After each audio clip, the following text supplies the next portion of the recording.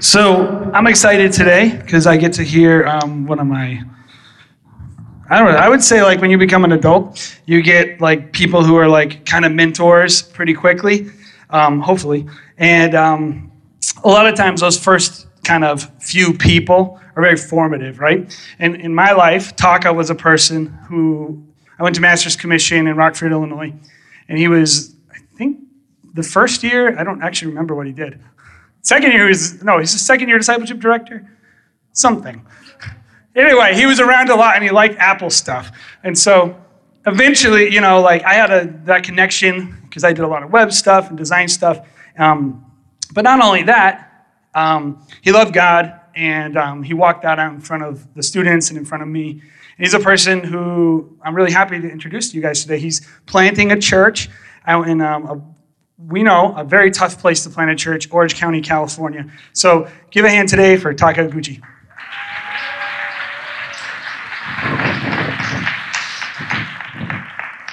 Thank you, bro. All right, hey, well, good morning. Oh. Oh. I blew it. What are we supposed to do? This is me. I was supposed to say, slide. This. We would love to actually give a blessing to what you guys are doing. So if you would like to text to give or in the app, you can you can do it now. You can do it at the end of service. You can do it as God leads you. You can even probably do it midweek. But we want you guys to be thinking if God would put it on your heart to bless what God's doing in Southern California. We know it's a really challenging place to plant churches. We're in New England. We understand what they're going through. So if you want to give, all you got to do is 84321. Just text a money amount, say 5 to voice or $10,000 to voice, and also in the app. So there we are. Yeah, that too. There's an offering at the end. Bye. Thank you, Jay. Awesome. Hey, want to just say thanks for we've been able to spend this weekend with the team. It's been just a really good time. You got to know that it's been pretty wild. When I was in Rockford, this little town outside of Chicago, there's been quite a few people that have come from this church over the years.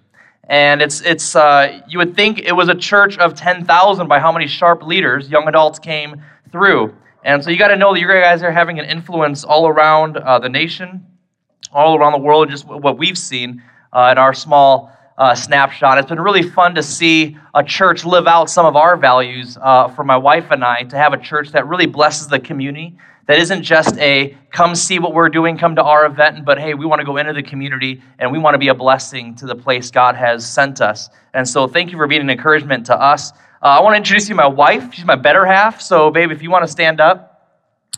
This is Natalie. And today is a special day for her. Today is her birthday. So she's going to love this. Could you stand up so we can sing happy birthday to you?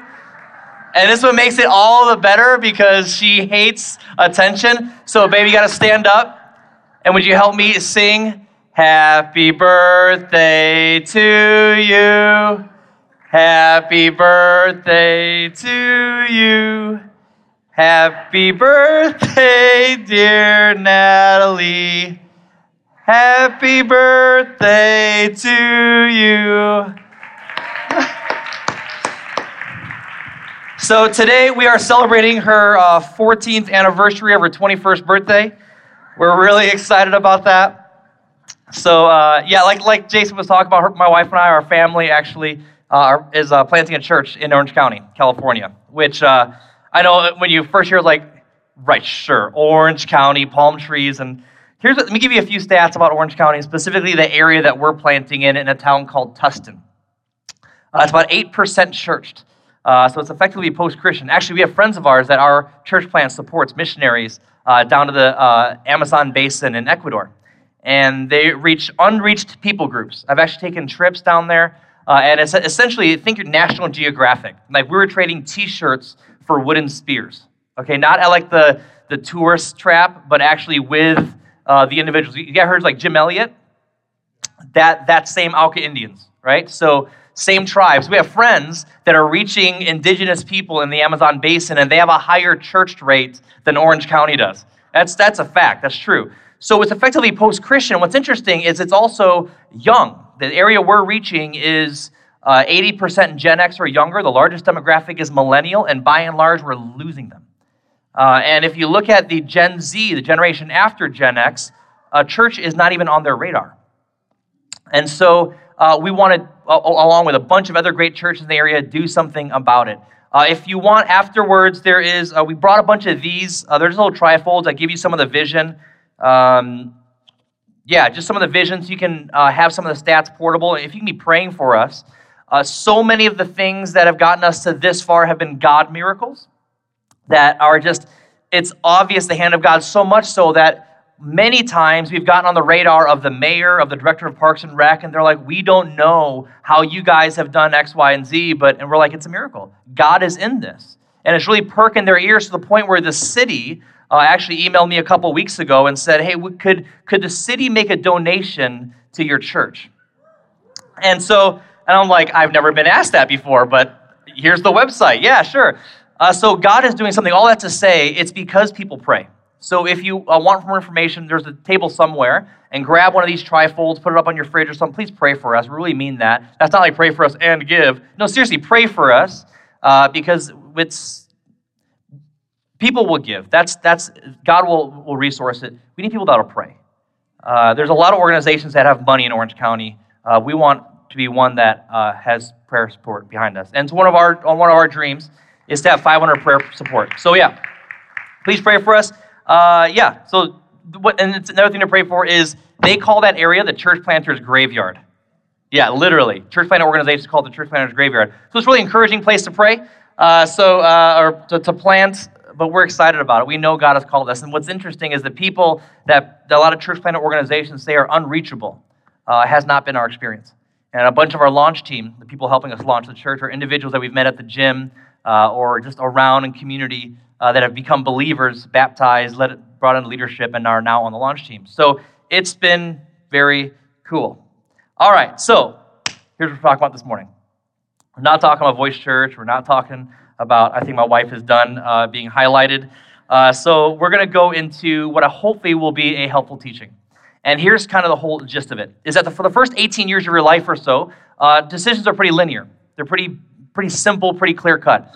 And I know if you're in middle school or high school in this room, you're going, my life is super complicated, and you're emo, and I get it. But the thing is, once you get into your 20s and past that, it gets way more complicated than what table do I sit at lunch, and who do I go to homecoming with. I promise you, it gets way more complicated, and the stakes go way up. And the thing is, in the seasons, 20s, 30s, 40s, when you're making some of the most critical decisions of your life, a few factors are at play. One, you don't really have a whole lot of clarity.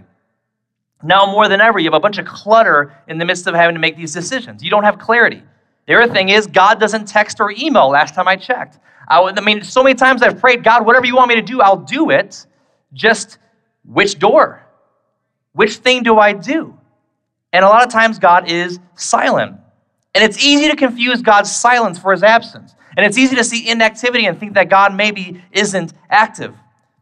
Because there's times in our life when God will feel like he's alive and he's right there with you. There's times when you pray and he feels like he's right next to you. And there's other times when that is not the case at all. And actually, you're going to look back at seasons where he felt so close and you wonder if they were even real.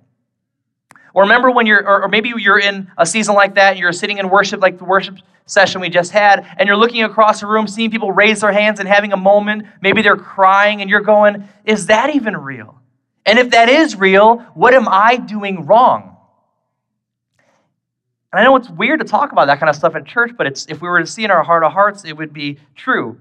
Or maybe you feel like I've made all these good decisions all these years, but has it even mattered?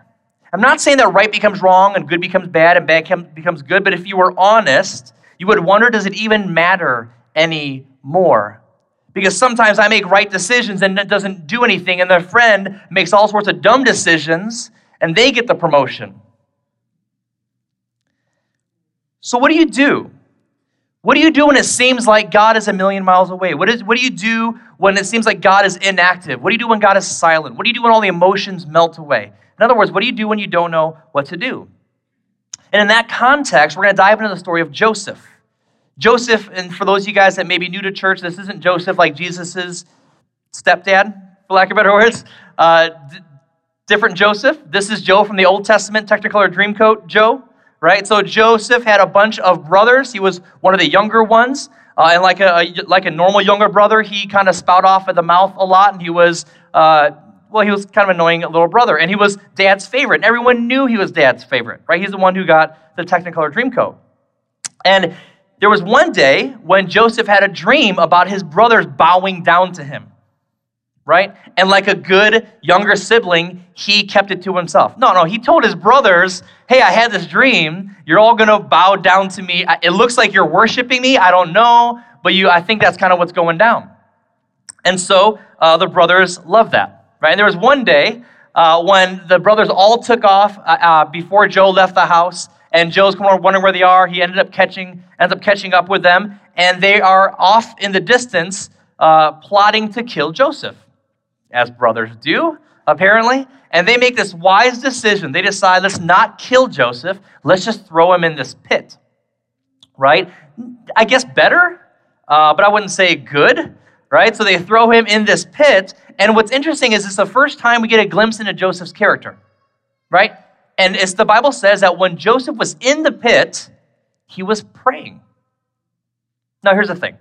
We have two kids, two girls, 10 and 12 years old. If our 12-year-old threw our 10-year-old into a pit, I could see that happening, all right? And I don't know if the 12-year-old would be completely wrong in every situation. But that aside, if our 10-year-old was in the pit, she would be saying a lot of words, but I don't know if they would be prayers, right? So Joseph is in the pit, and he's praying, and they decide, instead of killing him, instead of leaving him in the pit, let's sell him. Let's sell our little brother to Ishmaelite traders. And Ishmaelite traders traded all sorts of things, including people.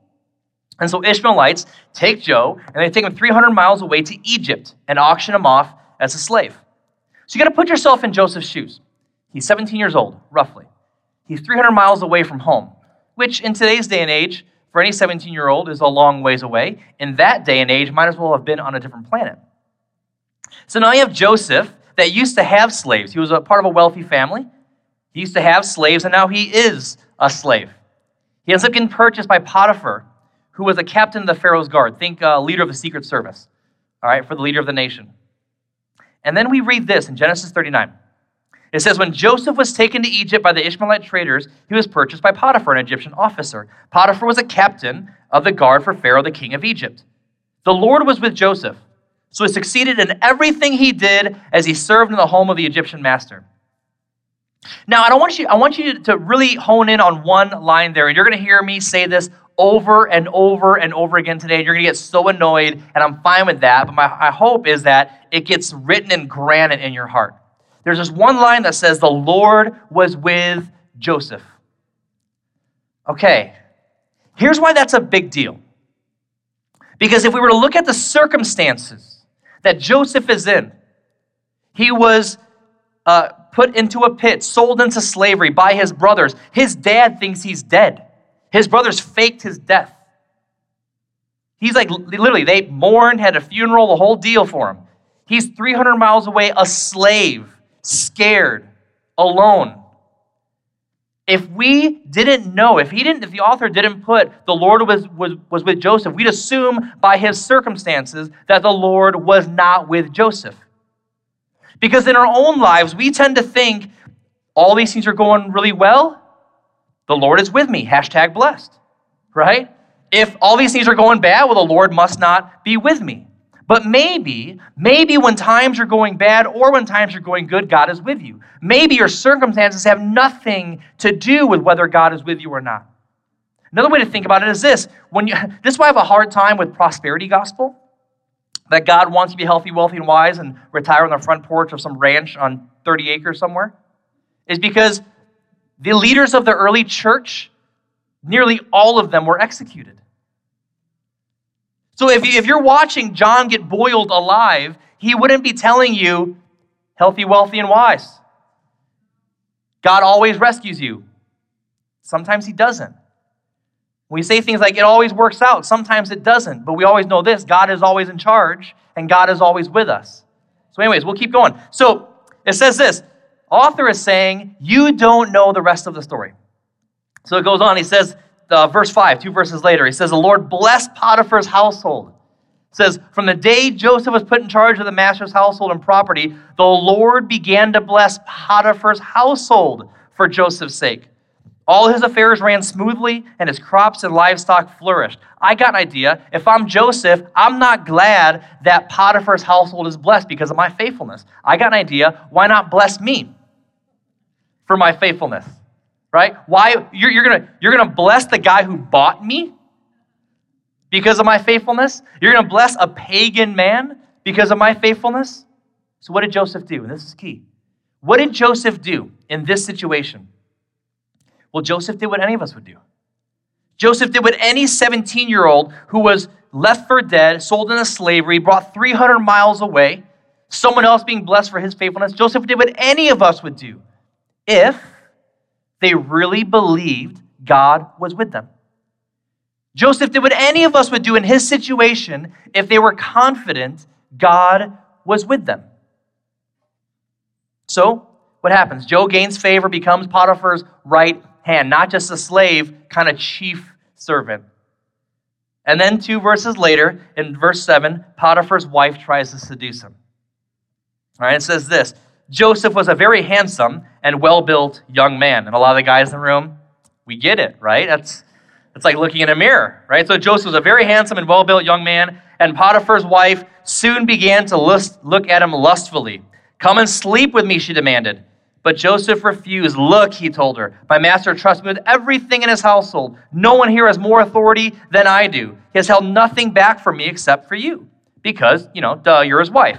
How can I do such a wicked thing? It would be a great sin against God. Okay, there's a lot to unpack here. But essentially, Joseph's in an impossible situation, right? Kind of darned if you do, darned if you don't.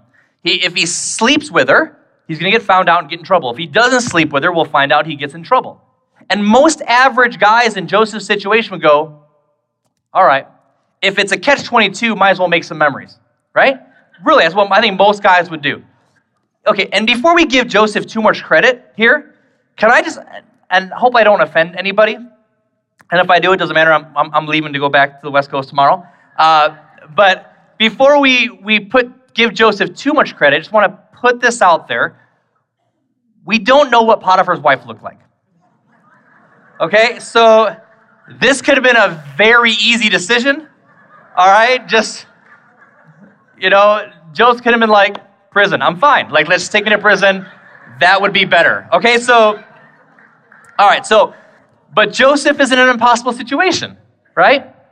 But he says the weirdest thing, and we'll catch this over and over again. Joseph says the weirdest things. He says this, at the end, how can I do such a wicked thing? It would be a great sin against God. How weird is that, right?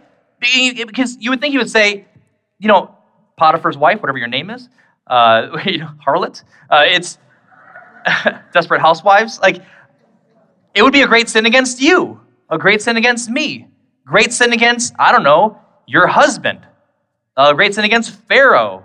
Against God.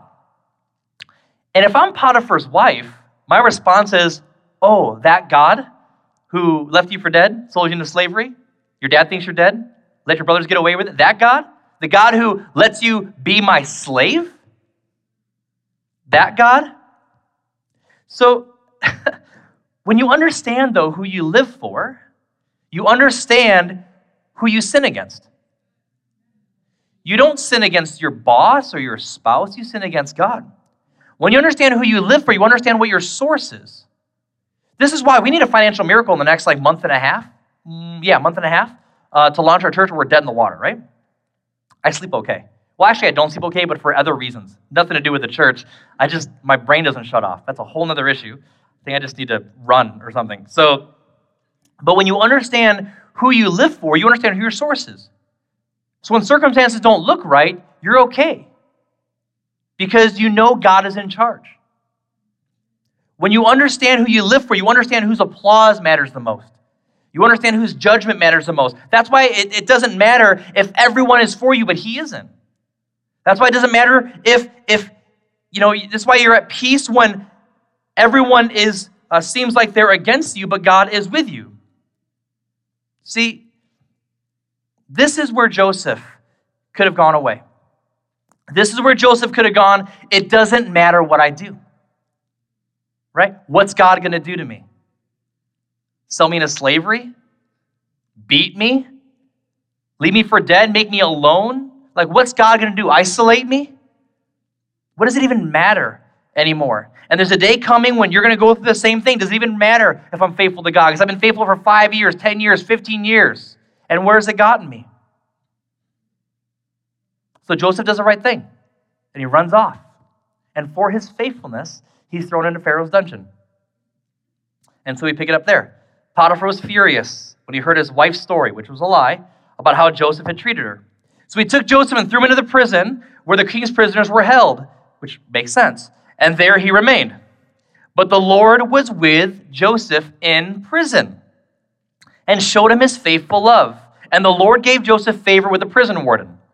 Okay, side note, if you are friends with a prison warden, that your life is probably not going on a good path.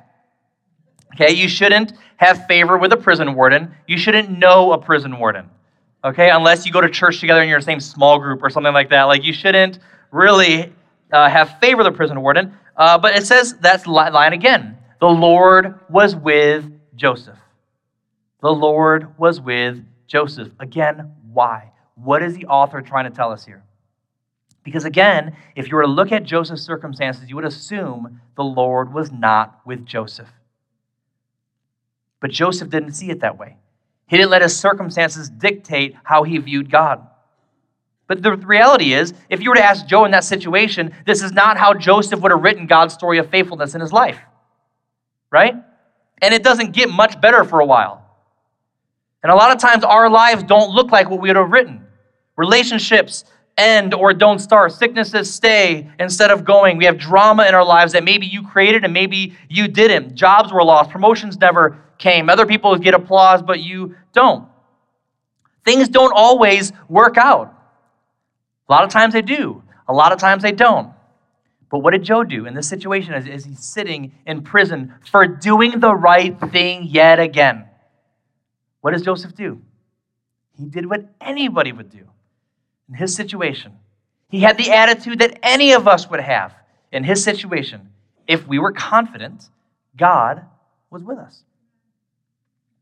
So maybe our greatest challenge in the Christian life isn't to go to church more.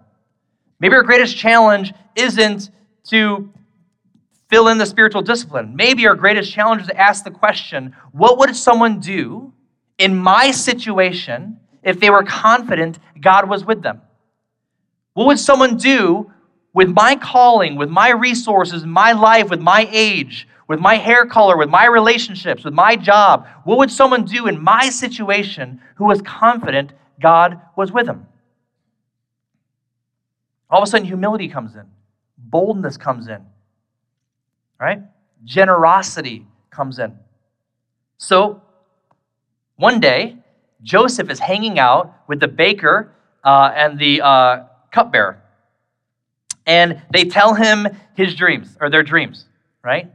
And he interprets them. And so, because he's done this before with his whole brothers bowing down to him thing, right? And so for the baker, he goes, hey, this is not going to work out for you in 3 days. Sorry. And it happened, right? And then the cupbearer tells him Joseph's his story. And he goes, hey, in a few days, you're actually going to be restored back to the right hand of Pharaoh. And he asks one request. He says, just don't forget me, right? Don't forget me. Remember me. Like he goes Coco on him, right? So remember me, right? And then 2 verses later, no, I think it's literally the next verse, verse 23, says, and the cupbearer forgot Joseph. You ever feel like God forgot you? You prayed the right things, you did the right things, you made the right choices, you fasted, and then nothing. Like you pulled all the right levers that they tell you to pull, and then no payoff. God was silent, but he wasn't absent. And just because you don't see things happening doesn't mean nothing's happening. And just because you don't understand it doesn't mean it doesn't make sense from a higher perspective. And just because you can't interpret the circumstances doesn't mean there's not a divine interpretation. And so what happens is, for 2 years, the cupbearer is enjoying the fulfillment of Joseph's interpretation. For 2 years, the cupbearer is living the good life at the right hand of Pharaoh and forgot the one request Joseph had. But see, God was working. God needed those 2 years because God was positioning Joseph to bring his family to Egypt, to make his family into a great nation that would be redeemed unto the promised land and eventually bring forth the Messiah and restore mankind. That we're here today as a result of what God was doing in that season. Now, here's the problem with that. God didn't tell Joseph any of it. Do you know what it looked like to Joseph? Monday morning, still in prison. Seriously? That's what it looked like. This doesn't make any sense. God, where are you? God, why aren't you following the timeline I'd sent you? Don't you know you're supposed to be my little genie that does what I want? I prayed. I read the devotional. I gave. I served. So that means that you need to do this for me, right? I need to reap when I want to reap. I know none of you pray that kind of stuff, but I know people that do, right? So Joseph passes the test of poverty, temptation, fear, being abandoned, being forgotten, and then Pharaoh has a dream. Pharaoh has a dream that none of his people can interpret. And he asks his people, hey, do you guys know anybody that can interpret dreams? And then the cupbearer goes, I know a guy. Literally, I know a guy. So they get Joseph, and he's been in prison for 2 years, so he's not looking that great, right? And they clean him up, and they put him in front of Pharaoh. Now, here's what you need to know about Pharaoh. The pharaohs believed they were gods, right? Watch the History Channel. Watch what they did, right? And so you have children that were pharaohs that would just execute people because they wanted. So they weren't super great guys for the most part. They were kind of intoxicated with their power. And the thing was, they had a lot of power. And so they bring Joseph in front of Pharaoh, the guy that could change his life or kill him in a moment, and he would forget about it 5 minutes later. So Pharaoh says, can you interpret my dream? And if any of us were in Joseph's situation, we go, yeah. I interpreted a dream with my brothers. It's still going to happen one day. I really think it will, but I interpreted that dream. Remember the baker? You killed him? Called it, right? Totally called it. Cupbearer called it. He forgot. That's on him, but called that one too, right? I got this. What do you got? Lay it on me. He doesn't respond like that. He responds in the weirdest way. But he responds like we would expect him to respond. It says this, it is beyond my power to do this. It is beyond my power to do this, Joseph replied. But God can tell you what it means and set you at ease. You don't say God when you're talking to someone who thinks they're God. You know what I mean? People in power don't like to be demoted. They don't like their uppercase G to turn into a lowercase g. Right? So he says, hey, it's beyond my power to do this. And you know when he's saying that, the cupbearer is like, hey, ixnay on that whole thing. You've done this. Say you can do this, or else I'm going to be back in prison with you. Right? That's a stupid thing to tell Pharaoh, unless you believe God was with you. And if you really believe God was with you, what else would you say? Right? If you really believe that your gifting and your talent came from God and he was with you, empowering you right now, what else would you say? You couldn't be cocky because you know it's not you. So his interpretation, 7 good years, 7 bad years. And not only interpretation, God gives him a plan. It says for the 7 years, store up extra. Don't eat everything you have, store up extra, because there will come a famine. And during times of famine, you can get more power without spilling a drop of blood. Because when times of famine, when people's nations are starving, they won't care about their weapons. They won't care about their gold. They'll care about grain. And they'll trade massive amounts of weapons, of gold, for food. And that's exactly what happens.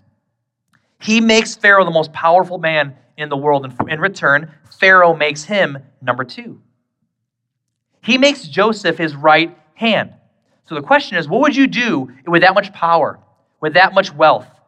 Abraham Lincoln, may have heard of him. He said, from Illinois, actually, kind of. We claim him. But anyways, he said that poverty reveals a man's virtues. Poverty reveals men's virtues. And we see that, right? Anytime there's a natural disaster, the great things, and some crappy things in people come out too, but some great things in people come out. We see hero stories and people being super generous and letting people into their homes and all that kind of stuff. But he goes on to say, he says, poverty reveals man's virtues, but prosperity reveals a man's vices. See, some people feel God when they're abandoned, sick, alone, fearful. And some people abandon God when they have power, wealth, and influence. Right? Let me give you a really dumb example. We've all been there. God, if you help me pass this test I didn't study for, I'll serve you the rest of my life. Right? God, help her to say yes, and I will serve you forever. Right? Maybe on a more serious note, God, heal my family member of this, ailment. Right? And then the minute the crisis goes away, God, who? No, I earned this. No, I got this house, this job, this whatever. That was me. I went to school. I was waking up at 5 a.m. No, that was me. It's amazing how quickly we forget God's providence. And you know the rest of the story. What ended up happening was Joe ruled how any man would rule if they believed God was with him. And eventually his brothers come because, Israel was going through a rough spell as well with the drought. So they come, and there's a whole thing. You should read it. It's really good in Genesis for like 11 chapters. And then eventually his dad dies, right? And when the dad dies, the brothers think now is when Joseph is going to rule over us. He was being nice to us because he didn't want to hurt dad's heart. But now that dad is dead, he is going to have judgment on us. And the brothers expected it. And the brothers, you always get the sense that they felt it was justified. That Joseph should kind of have judgment on us because we kind of messed him over, right? And so there's this pivotal moment where Joseph's up there and he's looking more Egyptian than he does Jewish at that point. He's looking a lot like Pharaoh because he's literally been there for decades now as an Egyptian ruler. His brothers are all bowing in front of him, the fulfillment of the dream he had initially, and they're waiting for the sentence, the judgment. And Joseph finally speaks, and he says this in Genesis 50, verse 19. Again, this is such a weird response. He says this, "Don't be afraid. Am I to judge instead of God?" And the brothers are like, "Yeah, actually. That's exactly the situation. You are the one that's supposed to judge." He says, "Look, it's not my place. Even though you intended to harm me, God intended it only for good, and through me, he preserved the lives of countless people as he is still doing today." It's like, look, I didn't get it. You guys were totally jerks. I agree. But God was up to something. He didn't cause it, but he used it. He says, "So don't worry, I'll provide for you myself, for you and your children." So Joseph reassured them and continued to speak kindly to them. Why? Why would he do that? Because that's what any of us would do. That's what any of us would do. Respond with grace and love and kindness and humility. What any of us would do if we really understood God was with us. Because even the most hard-hearted, prideful, cocky Christian, if we were to put up on the screen all the stuff that God forgave them of, they wouldn't be prideful anymore.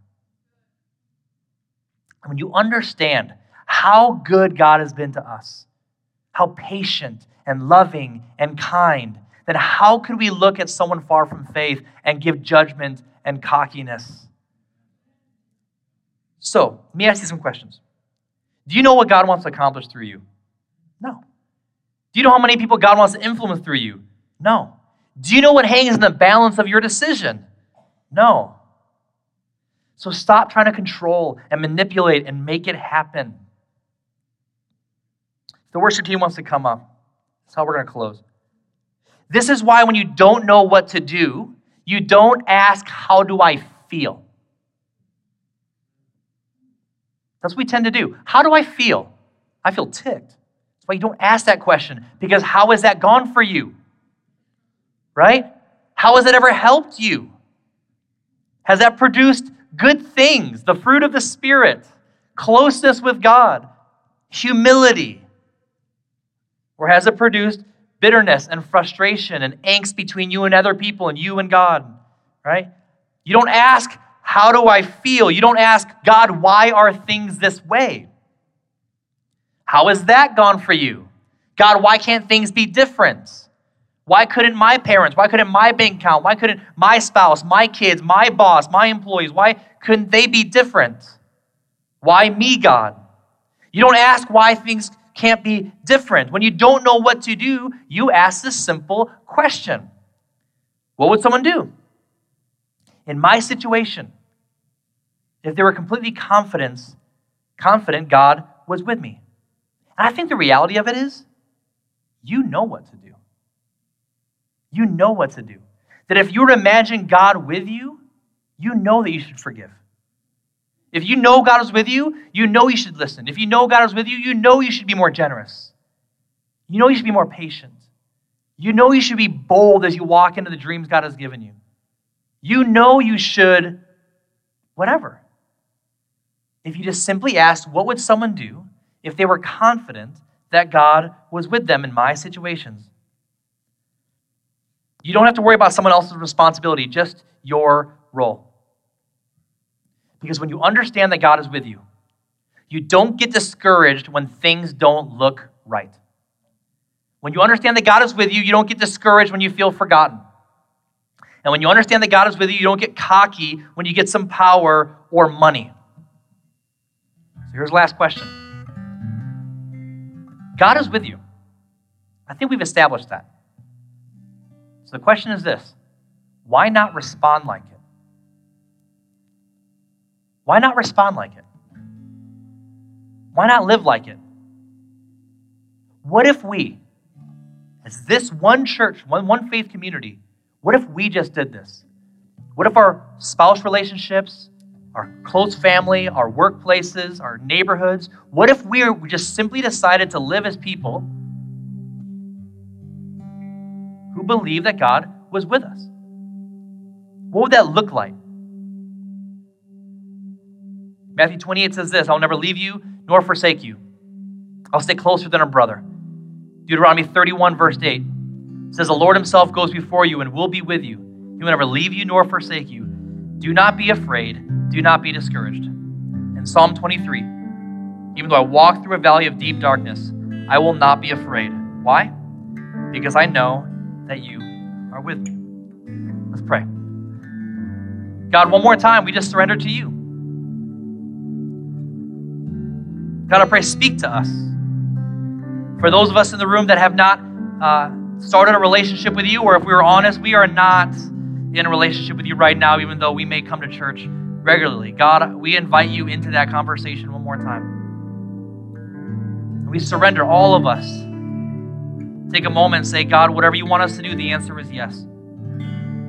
Be close. And whether we feel you're close or not, we choose to believe you are, because that's your promise. And we won't let our circumstances or our emotions dictate reality.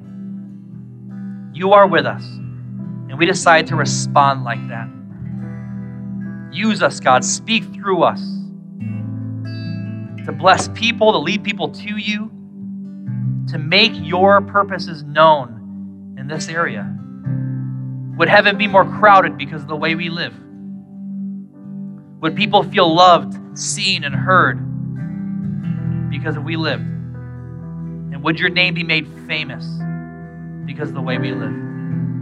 We do this all for you. In Jesus' name.